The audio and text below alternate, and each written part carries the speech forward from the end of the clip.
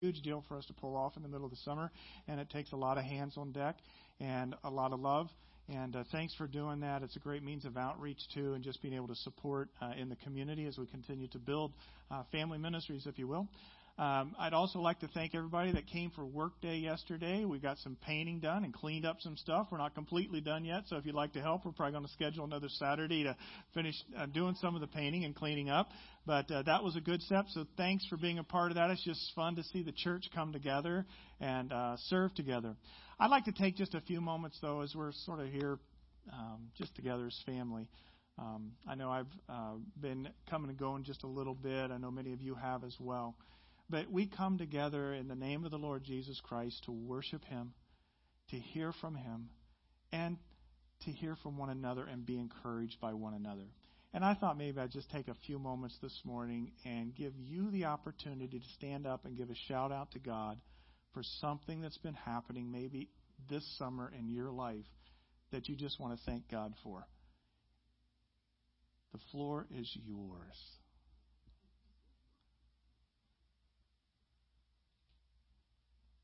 Yeah, say your name.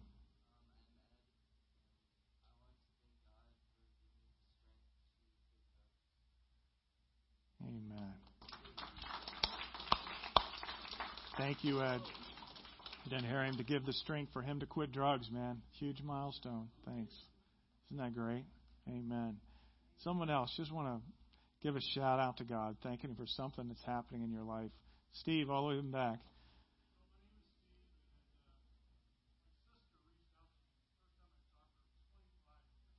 Wow.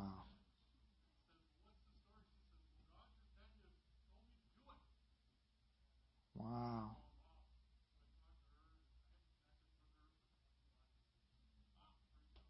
Boy, that's a great praise. Wow. It's the story there, I'm sure, Steve. But God's at work, right? That's good. Now, there's a shout out to just thanking God, giving Him praise. It's an act of worship, to acknowledge it before the body of Christ, friends and family. Something else God's doing. Now you're trying to think, what is God doing? Right? See, it's a good discipline, right? Oh, yeah. I guess, was that God or was that not? Well, I had the opportunity last week. One of the reasons I stayed a few extra days was to work on the house we still own there, hopefully trying to get it on the market later this year. But it's still raining in the Midwest, and it got rained out, and I was going to finish up some projects on Sunday as I was passing through to drive. We literally drove back to California. And so it starts raining as I'm driving to Indianapolis from up north where my family's from. And we got to the house, and I turned to my son, and I said, well, what should we do? It's raining. I can't finish what I was going to be doing because I wanted to do some painting and staining and stuff on the outside. And I said we could go to church. Well, church for us in the northwest side of Indianapolis is the church I was at for 20 years. And I transitioned from there 5 years ago. And my son said, well, yeah, let's go to Eagle. I'm like, I have not been back to the church that I pastored for Sunday morning in 5 years. And some different kinds of reasons with that and just a little awkwardness to it and that kind of thing. I know you shouldn't have that, but I did. And I was warmly greeted by several people. I walked in late, and there was a whole row of people at the end trying to come see me, which was great. And afterwards, I took the initiative to ask one of the staff pastors, who had been a friend of mine, but we'd sort of had a little bit of rough waters in my exit. And I asked him, hey, you want to go to lunch? And we went to lunch, and his wife came, who had also been a part of staff. And we talked for 5 hours in that restaurant. And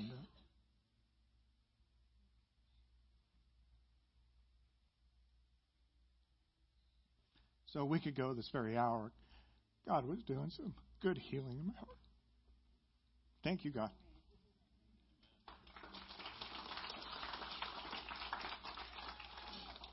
We talked another hour on the phone this week even. So, anyone else? Just thanking God for good things He does. The reconciliation of relationships, freedom from addictive behaviors. What else has God been doing in your heart and soul this week?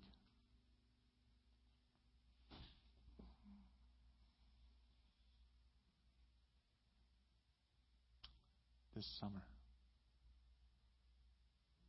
Hey, PK, it's GJ, and here alone today because my wife is, as you know, she has a neurological autoimmune disorder that she's been having a hard time with, but she's got no strength. That her and Jacqueline are back from Florida. First time that she's gotten on a plane for a long time to go visit friends and family. So Oh, that's a praise. It's a real praise for your wife, for Kathy. It's great. Thanks, friends. I know we've been praying in Bible study, but there's a couple of things. First of all, I'd like to thank Joe and Ozzy for sending guys to help work, and God's providing work for us, and just needing new guys for my business. And then another thing was God opened the doors for Amanda. She got accepted into Sacramento State. Oh, that's great. And the thing about it is, we're fighting credits and everything when you transfer from North Carolina, and actually she got most of her credits. So even that. Oh, that's great. Getting most of the credits, so we're looking to send her off in a couple of weeks. So just keep prayer that we have a safe run over there, and that she finishes school instead of 2 years. Probably she'll finish in 1 year. Oh, wow, that's sweet. Oh, that is a praise. Thank God. That's great. Yeah, we've been praying for that in one of our life groups for long. So Amanda is Greg and Sonia's daughter, and she had to change law schools in the middle of life, and that's not good. So it's great she got accepted. Anyone else? It's Family Day. There we go. Kimmy. Hi, I'm Kimmy. My big brother and his wife moved to the Big Island of Hawaii, and I was able to go and spend a week with them before they left. And it was a time spent with them, particularly his new wife, Pia. She had a lot of questions about the Lord and what it was and what it meant to me and how my life has changed into it. And it was an incredible journey with her. And I can't say she's fully committed, but she's got her toes wet. And Yeah. I praise God for that opportunity. Amen. On the journey. Great. Couple more. Anybody? My name's Jason, and basically I've had a really crappy summer so far. Forgive me for saying that. But That's totally fine. Sales are down, and the job that I work for, and financial investment that I had didn't pay off like I was hoping it would. But we're supposed to praise God in the storms. Amen. Praise Him anyway. Because I have a lot of love, family, kids, beautiful fiance. I have to thank God for the most important things that I have. That it's not my resources, but it's the source that I'm supposed to praise. So I'm sure there's a lot of people that are in my shoes too that can't wait for summer to be over and the kids back in school. But we can't always come to church saying everything's rosy and perfect Yeah. because it's not. But I'm just thankful. And I just got to continue to have that heart. It's full of love, so I'm okay. Amen. Praise God. Jason, thank you so much. Isn't that so true? And part of your praise in that is God's with us in the midst of storms, in the midst of the valleys. Yea, though I walk through the valley of shadow of death, you are with me. And sometimes they are valleys. Seasons are. Anyone else?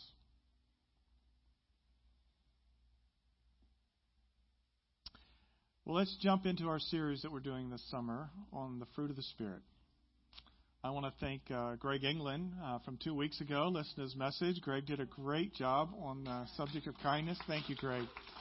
And just so appreciative of him using his gifts for us and being so transparent. Thanks, Greg. Appreciate that. We are moving our way through the fruits of the Spirit, as some people reference them, but the reality is it's not the fruits. It's really the fruit. The Spirit Himself has the fruit, and there are 9 different flavors. And as we walk through the verse that is in Galatians 5:22, the fruit of the Spirit is love, joy, peace, patience, kindness, goodness, faithfulness, gentleness, and self-control. Against such things there is no law. We are on the subject of goodness today. Goodness. So here's my question to you. What is the good life? What is the good life? We're all pursuing the good life, right? I think there's that statement up on the next slide there, Justin. What is the good life? And you probably can find it in some different categories, I guess. For some people, the good life is looking good. We spend a lot of time trying to make ourselves all prepped out, wearing the right styles, right hair, associating with the right, kinds of dimensions of maybe our cultural, ethnic kind of relationships. What is the good life? Is it looking good? For some people, it's not looking good as much as it is feeling good. I just want to feel good. And so there's all kinds of pursuits, different kinds of things that you might think might make you feel good. Maybe it's some type of a vacation. Maybe it's some kind of position in life. Maybe it's some type of, adventure. Maybe it's some type of medication. Might be feeling good, right? So there's all kinds of pursuits for feeling good. Some people are just thrill seekers, one thrill after another. It was 2 Sundays ago, actually, after the wedding, that I was invited to go on some thrill seeking. Some of you might have seen it posted on Facebook, but here's a picture of me having the good life. But if you look at the picture real closely on this roller coaster, there are 4 people. 3 of them are having the good life. But the old man in the front on the roller coaster, me, is not having a good life. We went to Cedar Point. If any of you know Cedar Point, it's up on Lake Erie in Michigan. It's one of the big amusement parks there. Benjamin's back here saying, yeah, I've been to Cedar Point. That's good, right? And I hadn't been there for a few years. You could spend your whole day going on not just rides. I mean, these things are super duper kind of roller coasters. And I got put on a few of them. And when you get on a roller coaster, just some advice, adults, those of you who are aging. If your prominent thought from the beginning of the roller coaster ride is, when is this going to be over? You no longer are a thrill seeker for amusement parks. Okay? You're no longer feeling good. You're sort of feeling stressed a little bit. But I was glad to be there with my 3 sons and to also be there with some other nieces and nephews and just sort of enjoy that day. But, it sort of is indicative of how a lot of people live life. What's the good life? They're just looking to feel good. One ride after another ride. So maybe it's looking good. Maybe it's feeling good. For some people, it's finding and having the goods. Materialism and seeking all the kinds of possessions. But here's one of the challenges of the whole issue of pursuing the good life, as it's quoted that way, is that your looks will fade. If you haven't looked in the mirror recently, it's evidence. And not everybody thinks one thing looks good like another person thinks something looks good. So your definition of looking good may be different than the next person. So that doesn't really work. And the feeling good kind of thing, well, the feelings can come and go. If life's based on feelings, we know that's not a sound reason. And so also with the goods that we possess. They can come and they can go. So the good life is not to be anchored in any of those ways. We live in Southern California. There was a lot of energy spent in our area trying to find the good life.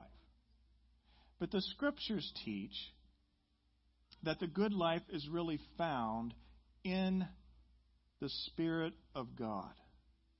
And when the Spirit of God becomes prominent in your life, and you invite the Spirit of Christ in your life to lead your life, He brings you goodness. Now, it doesn't mean that life's going to go well. As evidenced today with Jason's testimony, it's been a crappy summer, right? But that's not the definition of good. Good has much of a broader, bigger definition to it. And so, let me give it this definition. What is the good life? I put it this way. Wholesome purpose and rightness for which we were created. Wholesome purpose and rightness for which we were created. If you find that rightness, God will begin giving you a good life. It says this in Ephesians 2:10, for we are God's handiwork, created in Christ Jesus to do good works which He prepared in advance for us to do. the good works are tied in with the good purpose. And the good purpose is tied in with the wholesome uprightness that God calls us to, and we are able to have through Him. Now, it's interesting. If I was to take this Bible and I was to open it up, we would find there's a lot of different definitions of good. Good's in here all over the place. And we are going to walk ourselves through some truths here today. But I want to, first of all, establish this up front. We are not naturally good. Sort of the bad news before the good news today. And I'll tell you why. First of all, the Bible says it. Isaiah 53:6. We all like sheep have gone astray. Each of us has turned to his own way. Mark 10:18. There was a person that came to Jesus, called him good teacher. And Jesus said, why do you call me good? No one is good except God alone. Anybody in the category of God alone today? No. Romans 3:23 you're familiar with. For all have sinned and fall short of the glory of God. Now, this can be a big downer for me to mention this point, that we are not naturally good. But if you are on a trajectory in life thinking, oh, okay, so there's some goodness in me, I just need to live up to that, or I need to get better, those kinds of things, and you don't deal with what's referred to as our fallen sinful nature, the reality that all the way back to the Garden of Eden, Adam and Eve, sin came into the world, and the human nature, though God's image is in the human being, and He loves you, and He created you, and He died for you, and He redeemed you, at the core, the human nature is sick. And it's not good. And left to itself, it will go into all kinds of devices of evil. We live in a fallen, broken world. We do not live in paradise. And you're like, well, thank you for telling me that today, Carrie. I didn't know that. We do. And so every day, every week, we have to come to the recognition, and you're in relationships with people around you. I share with you a little bit about some of the reconciliation that happened in my life a week ago, right? And the reality is, human being to human being, we are brokenness, and we bring our brokenness and our sin and our not goodness into all kinds of relationships around us. And we have to come to grips with that and wrestle with it. If you're to open your scriptures, the first place that you start to find the aspect of good is that God, in the beginning, in Genesis, He created. And what did He do after each day of creation? He created something, and then He stepped back and He said, whoa, that's good. Right? Creates Adam. Adam's by himself. He goes, oh, that's not good. And so He creates Eve. Then He steps back and He goes, whoa, that's very good, right? This is where the whole idea that goodness comes from created purpose and uprightness of what God intended it to be. And if we find that goodness, or that purpose and rightness, then we will have the good life, and goodness will start to work in us through God Himself. But history also reveals that you and I are not naturally good. History going back to creation, because shortly after that, Adam sinned. And so, whoa, not good. You're out of here. He kicked him out of Eden, right? And so we have this history of brokenness, of not goodness. In fact, history itself is almost an ongoing chronicle of people being inhuman to one another all over the place. History itself reveals that we are not naturally good. Look at the wars. When you watch the news events around the world, or maybe even things locally sometimes, you scratch your head and go, how is that? It's because the sinful nature, we are not inclined to goodness. Not only that is child rearing. If you're a parent here today, child rearing tells you that we are not naturally good. Did any of you need to teach your children that they needed to be selfish? Any of you need to teach your children to lie? Why do these things happen? Why did they happen when you were a kid? You did the very same things, right? Because there is this brokenness. So parenting reveals to us that as well. And then the last thing is this. My own heart convicts me of it. My own heart convicts me that there's not goodness in me to myself.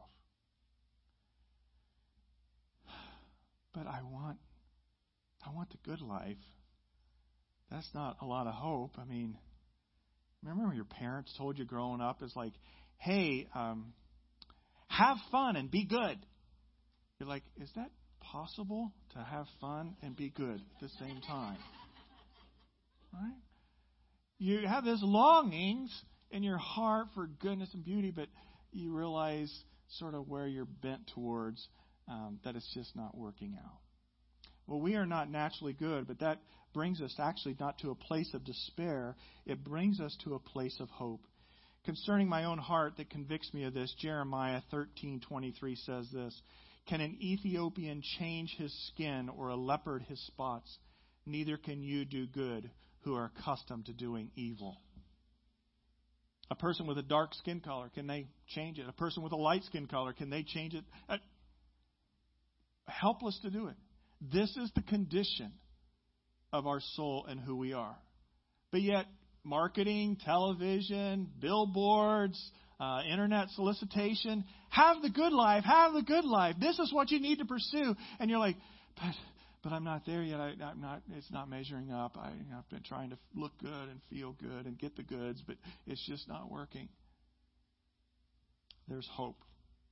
Romans 7:15, though, the Apostle Paul identifies with the misery that we're in. And I'd like you, if you have your scriptures today, to turn there. I'd like to read part of Romans 7. It says this. I'm going to begin with verse 14 out of the New Living Translation. "The law is good then. The trouble is not with the law, the Word of God, but with me." This is the Apostle Paul, all right? So you may be thinking like, well, I'm not some super Christians sort of get there. No, this is Paul.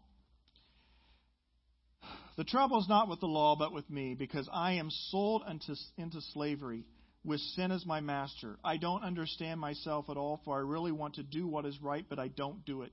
Instead, I do the very thing I hate. I know perfectly well that what I am doing is wrong, and my bad conscience shows that. I agree that the law is good. But I can't help myself, because it is sin inside me that makes me do these evil things. I know I'm rotten through and through so far as my old sinful nature is concerned. No matter which way I turn, I can't make myself do right. I want to, but I can't. When I want to do good, I don't. And when I try to do not to do wrong, I do it anyway. But if I am doing what I don't want to do, I am not really the one doing it. The sin within me is doing it. It's this nature. It seems to be the fact of life that when I want to do what is right, I inevitably do what is wrong." Any of you in that category? I know my heart. "I love God's law. I love what He would like to be good with all my heart. But there's something else at work in me, another law at work in me that is at war with my mind. This law wins the fight and makes me a slave to sin, and it is still within me." I love verse 24. I identify with it so well. "Oh, what a miserable person I am. Who will free me from this life that is dominated by sin? Thank God. The answer is in Jesus Christ our Lord." So you see how it is. In my mind, I really want to obey God's law, but because of my sinful nature, I am a slave to sin. I tell you what, friends, I don't care where you're at in your spiritual interest this morning. I don't care how your summer's gone or not gone so well. That is really, really, really good news there. Is that when we acknowledge and we understand that we are a miserable people and that we cannot be free, we feel we can't be free from a life dominated by sin and death and non-goodness. What's the Apostle Paul come to in Romans 7? He steps back and he goes, "Whoa, this is not good, but thank God. The answer is in Jesus Christ our Lord." There is an answer for your struggle and my struggle in the depth of our heart concerning goodness. And it's the one who is perfect, the one who is good. Jesus told that there young person, there is no one good except God. And Jesus Himself claimed to be God. And Jesus Himself says that you can have Him possess your life. Your goodness hope is found in the hope of Jesus Christ, our Savior. Amen. It's not about getting all your life turned around and grabbing the things, looking good and feeling good and getting the goods. It's about getting the one who is good in your life and letting His goodness live through you. We are not naturally good, but know this: our goodness is a gift from God. Have you received the gift? I'm a wretched person. You may say, if people knew my history, if they knew what I was doing now, my double-mindedness, my lustful thoughts, my indifferent, my dishonesty in my business, whatever, you know you're not living where you need to be. Why is that? Because there's conviction that comes to your heart. God wants to change that.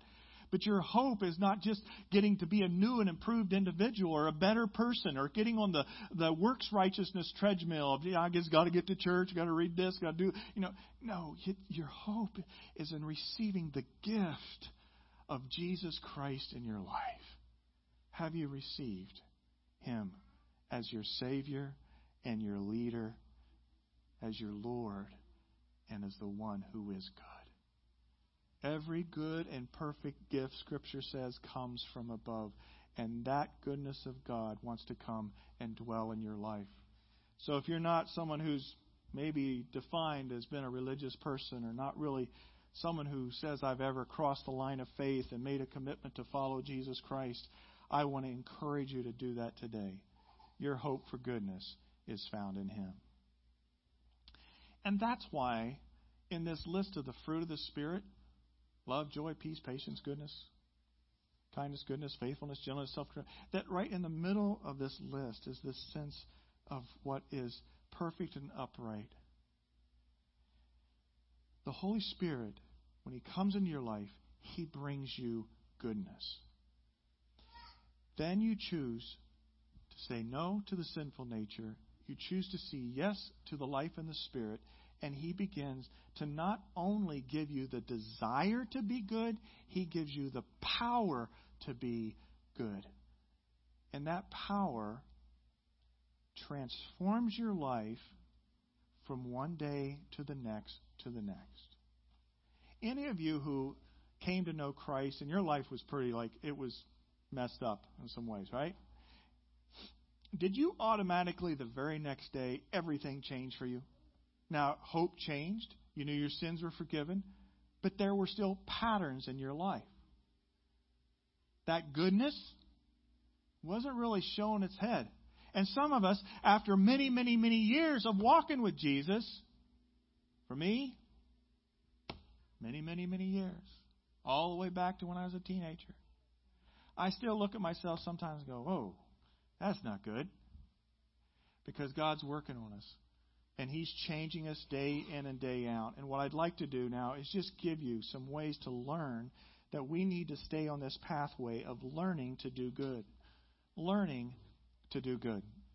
The first is this: master your Bible. You're going to get off on that again. The pastor's always talking about the Bible and reading the Bible, master the Bible, okay. We have a culture around us that's continually speaking to us all kinds of values. You are being indoctrinated. You are being educated. You are being influenced at every turn. And if the Word of God is not a consistent diet in your life and mine, then we will not have pointers that head us in the direction of what is good, what is wholesome. When we think in terms of values and things that are promoted, as okay today. I read a statistic this week that 17% of people now believe that polygamy is moral.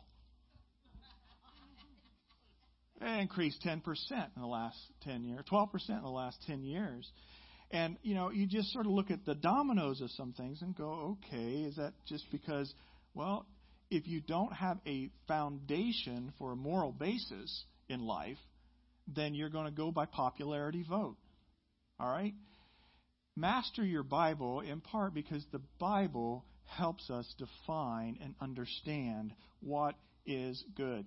2 Timothy 3:16, all Scripture is inspired by God, is useful to teach us what is true and to make us realize what is wrong in our lives. It corrects us when we are wrong and teaches us to do what is right. God uses it to prepare and equip His people to do every good work. When I was home this last week, I got a little bit of time with my mother. My mother's 87 years old. She has a nice little recliner in her bedroom, and so she sort of gets there when she wants to get away from all of us kids and noise and stuff like that when we come back around. And I walked in to say something to her one afternoon, and there she was, sitting in her recliner chair with her big Bible open at 87 years of age. And I said, "Oh, you're reading your Bible?" She goes, "Yeah, I still try to do it some every day. It's helpful. I don't understand it all still." I thought, man, I hope when I'm 87 years old, I have a daily routine still of reading the Word of God. Because it's a mirror. It's going to reflect into my life. Because I have all kinds of voices going on around me. I have my own sinful nature that's trying to, steer me in some directions that aren't good. I need the Word of God speaking and breathing into my life. So I encourage you to master your Bible. It will help you to learn to do good as the Holy Spirit, the one who is good, dwells within you.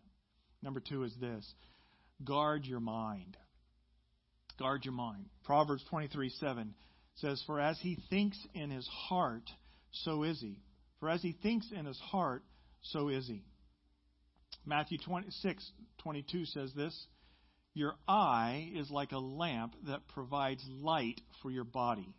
When your eye is healthy, your whole body is filled with light. But when your eye is unhealthy, your whole body is filled with darkness. And if the light you think you have is actually darkness, how deep that darkness is indeed." I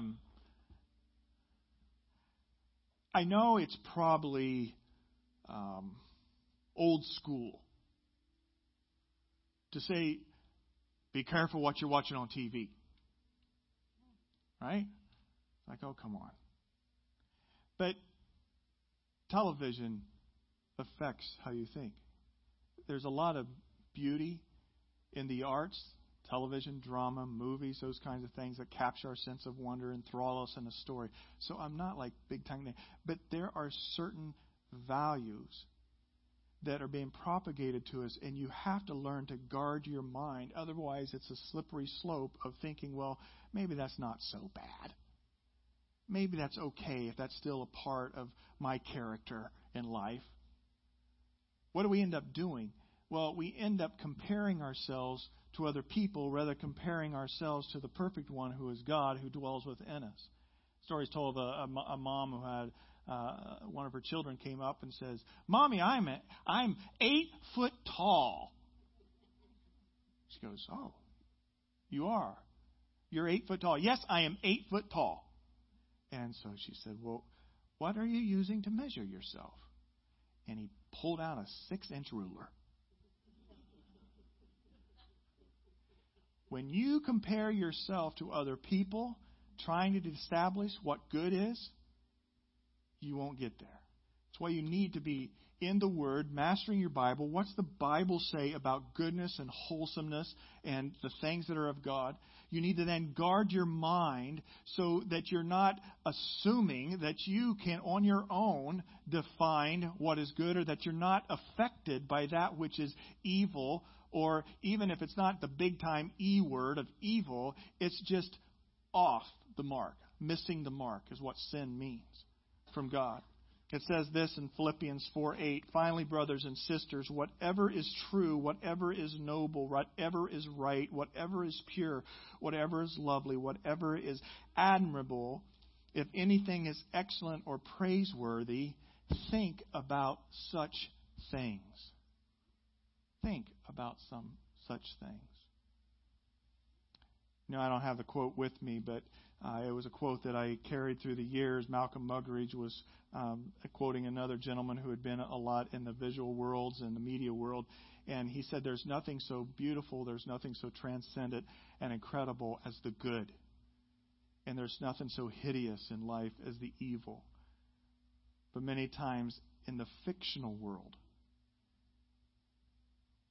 evil is attractive and full of charm.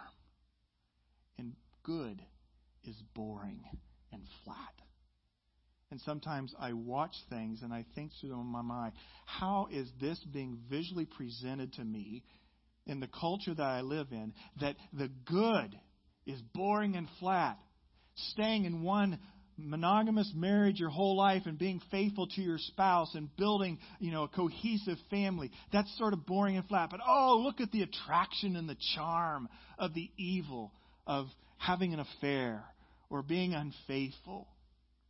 And so we're enticed in these kinds of ways. And we have to work at guarding our minds so that we understand that truth is defined not by that which is pressed upon us, because it's being pressed upon us in many ways by a fallen culture as well, but it's coming directly from the Word of God, from God Himself, that says this is what's good. And so we put into the discipline, whatever is true, whatever is noble, whatever is right, whatever is pure, whatever is lovely, whatever is admirable, think on such things. So when I observe the beauty of a mother taking care of a child and being endeared to that, I go, Lord, that is beautiful. That is good. When I see somebody with humility acknowledge a transition in the government, as I witnessed this week from somebody I know to be a solid believer in Christ, I go, that is good, because they could have said a lot of things, but they didn't. Do you observe goodness and find yourself attracted to it? Or do you find enticement by that which has the parameters or the edges of evil and wrongdoing? Guard your mind. Guard your mind. Number 3 is this. Develop convictions. I probably better not park here too long. Do you know the difference between an opinion and a conviction? An opinion is something that you hold. A conviction is something that holds you. Big difference. So opinions maybe come and go, but what are the deep-rooted convictions that hold you fast? And you won't let them go because they got a hold of you. All right? Romans 12:9 says, hate what is evil, cling to what is good. Hate what is evil, cling to what is good. In our culture today, we are getting bombarded with, I don't blame people. I don't get on some preacher hobby horse and go, oh, look at those people. I go, Satan, I hate you. Because I see him twisting and contorting things that are of value and of goodness with God. I've interacted some with Joe as he's on the journey of student ministry and those kinds of things. And we talk about some of the things that our students are up against today. Stuff I never had to be up against. The whole gender identification issues and the whole, whether it's enticements in a drug culture or other kinds of aspects as it relates to morality and things. And I go, Satan, you are so evil. Because God created us, male and female, in the beauty of the heavens. God created for there to be oneness, intimacy, communion in our marriages. And you see it attacked and attacked and attacked. And you're told to just chill out. Don't just be nice. Be kind. Different things for different folks. Well, friends, if the Holy Spirit's within you, the God who created human beings, male and female, who created gender identities, who created the beauty, then there's a conviction that comes within us when we see certain things that are pushed in our culture, and you sit and you go, that is not right. And it's okay to have that conviction. Now, I understand what everybody says. Well, you're supposed to, hate the sin and love the sinner. And what we end up doing a lot of times as Christians, even as we hate the sinner and we can love the sin kind of thing. It's like, no, it all gets twisted in our mind. But you see the individuals, and maybe you're in that world today, that God is that the world's pressing upon you challenges to live upright and as God created you to be. And you do not look at the individual and get mad at them. Get mad at the devil who seeks to bring corruption and division and degradation and debauchery into our world. And it's all right. Part of your conviction about that which is evil is actually goodness from the Holy Spirit. Because goodness hates what is evil. How you then approach that evil is very critical, because you do love, you genuinely love, you see the individual and the worth that they have, or a situation that's been contorted to lead people astray, and you see the mastermind behind it, but you yourself stay in a disposition of care and love and reaching out and accepting people for who they are. But you're not accepting the twistedness of the evil of the world around us. Do you get where I'm going with this? We could pull out a lot more particulars in this, but I chose not to do a lot of particulars because then we all get off on the issues. I'm talking the big picture. The devil is against goodness prevailing in our world. And so he will fight it from every different angle to be able. And that's why it says, cling to what is good. Hold fast. Keep a hold of it. Do not be wishy-washy. Have convictions. Let them lead you in life. 2 Timothy 3 is another passage I just want to walk us through here real quick. You should know this, Timothy. Paul's writing this to Timothy, that in the last days there will be very difficult times. For people will love only themselves and their money. They will be boastful and proud, scoffing at God, disobedient to their parents, and ungrateful. They will consider nothing sacred. They will be unloving and unforgiving. They will slander others and have no self-control. They will be cruel and hate what is good. They will betray their friends, be reckless, be puffed up with pride and love and pleasure rather than God. They will act religious, but they will reject the power that could make them godly. Stay away from people like that. Friends, this isn't new. In fact, the cultures that Paul did with were more decadent in many ways than what we're seeing today. But he was mindful of his instruction to people to be careful. To be careful, to stay true to those convictions, and to stay clear from becoming a part of an accepted, immoral culture that's around them. Develop the convictions. 1 Peter 2:19 says this, for God is pleased when conscious of his will, you patiently endure unjust treatment. Of course, you get no credit for being patient if you are beaten for doing wrong. But if you suffer for doing good and endure it patiently, God is pleased with you. For God called you to do good, even if it means suffering, just as Christ suffered for you. And then he gives this beautiful expose of Christ's suffering for us. He is your example, and you must follow in his steps. He never sinned, never ever deceived anyone. He did not retaliate when he was insulted, nor threatened revenge when he suffered. He left his case in the hands of God, who is always judging fairly. He personally carried our sins in his own body on the cross so that we can be dead to sin and live for what is right. By his wounds we are healed.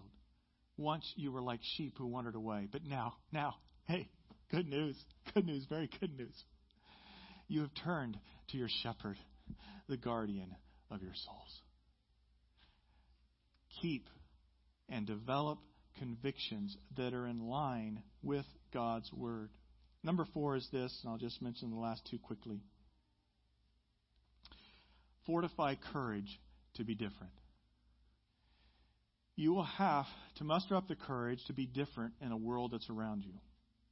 The Scriptures does not teach, Jesus did not pray that you should be taken out of the world.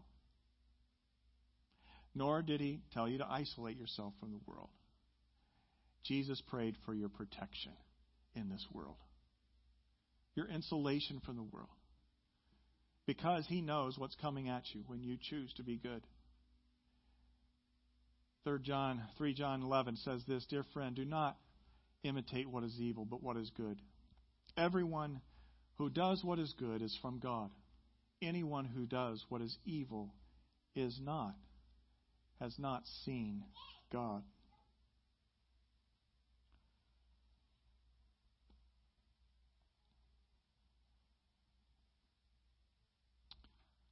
We go to the last one, number 5.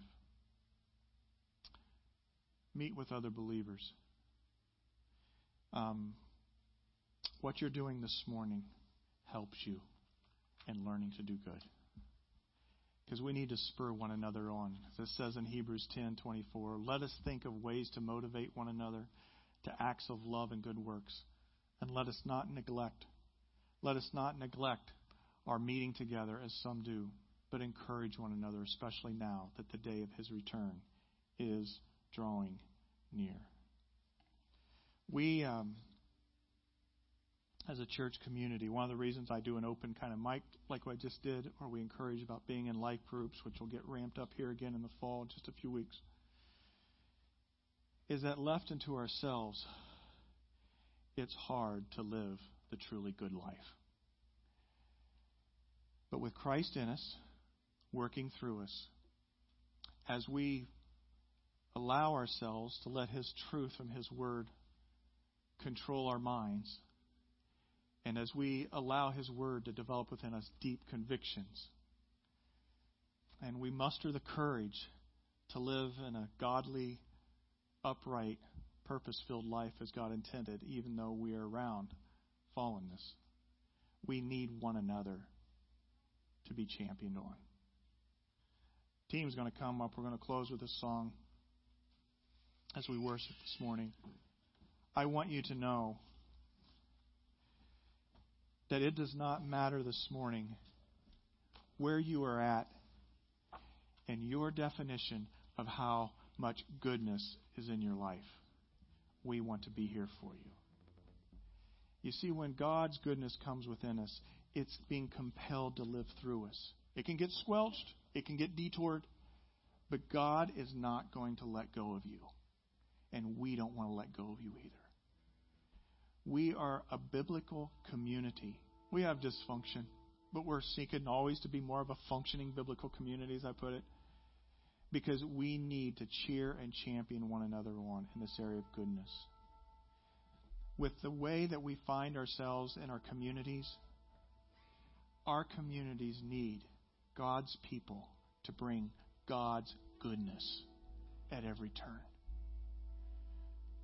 Will you resubmit yourself in worship as we close to let His goodness reign in your life and be lived through your life in community with one another as we seek to be on mission and serve His purposes? God stepped back and said, "Oh, this is good." Wouldn't it be beautiful as God continues to oversee us as a church community? He steps back and He goes, "Whoa, that awakening community, this is good. They're allowing my goodness through my Spirit to be brought to a world around them." Look at the beauty of that. Ushers are going to come to receive the Lord's tithes and offerings. Let's worship as we close. Thank you, Jordan, for leading us.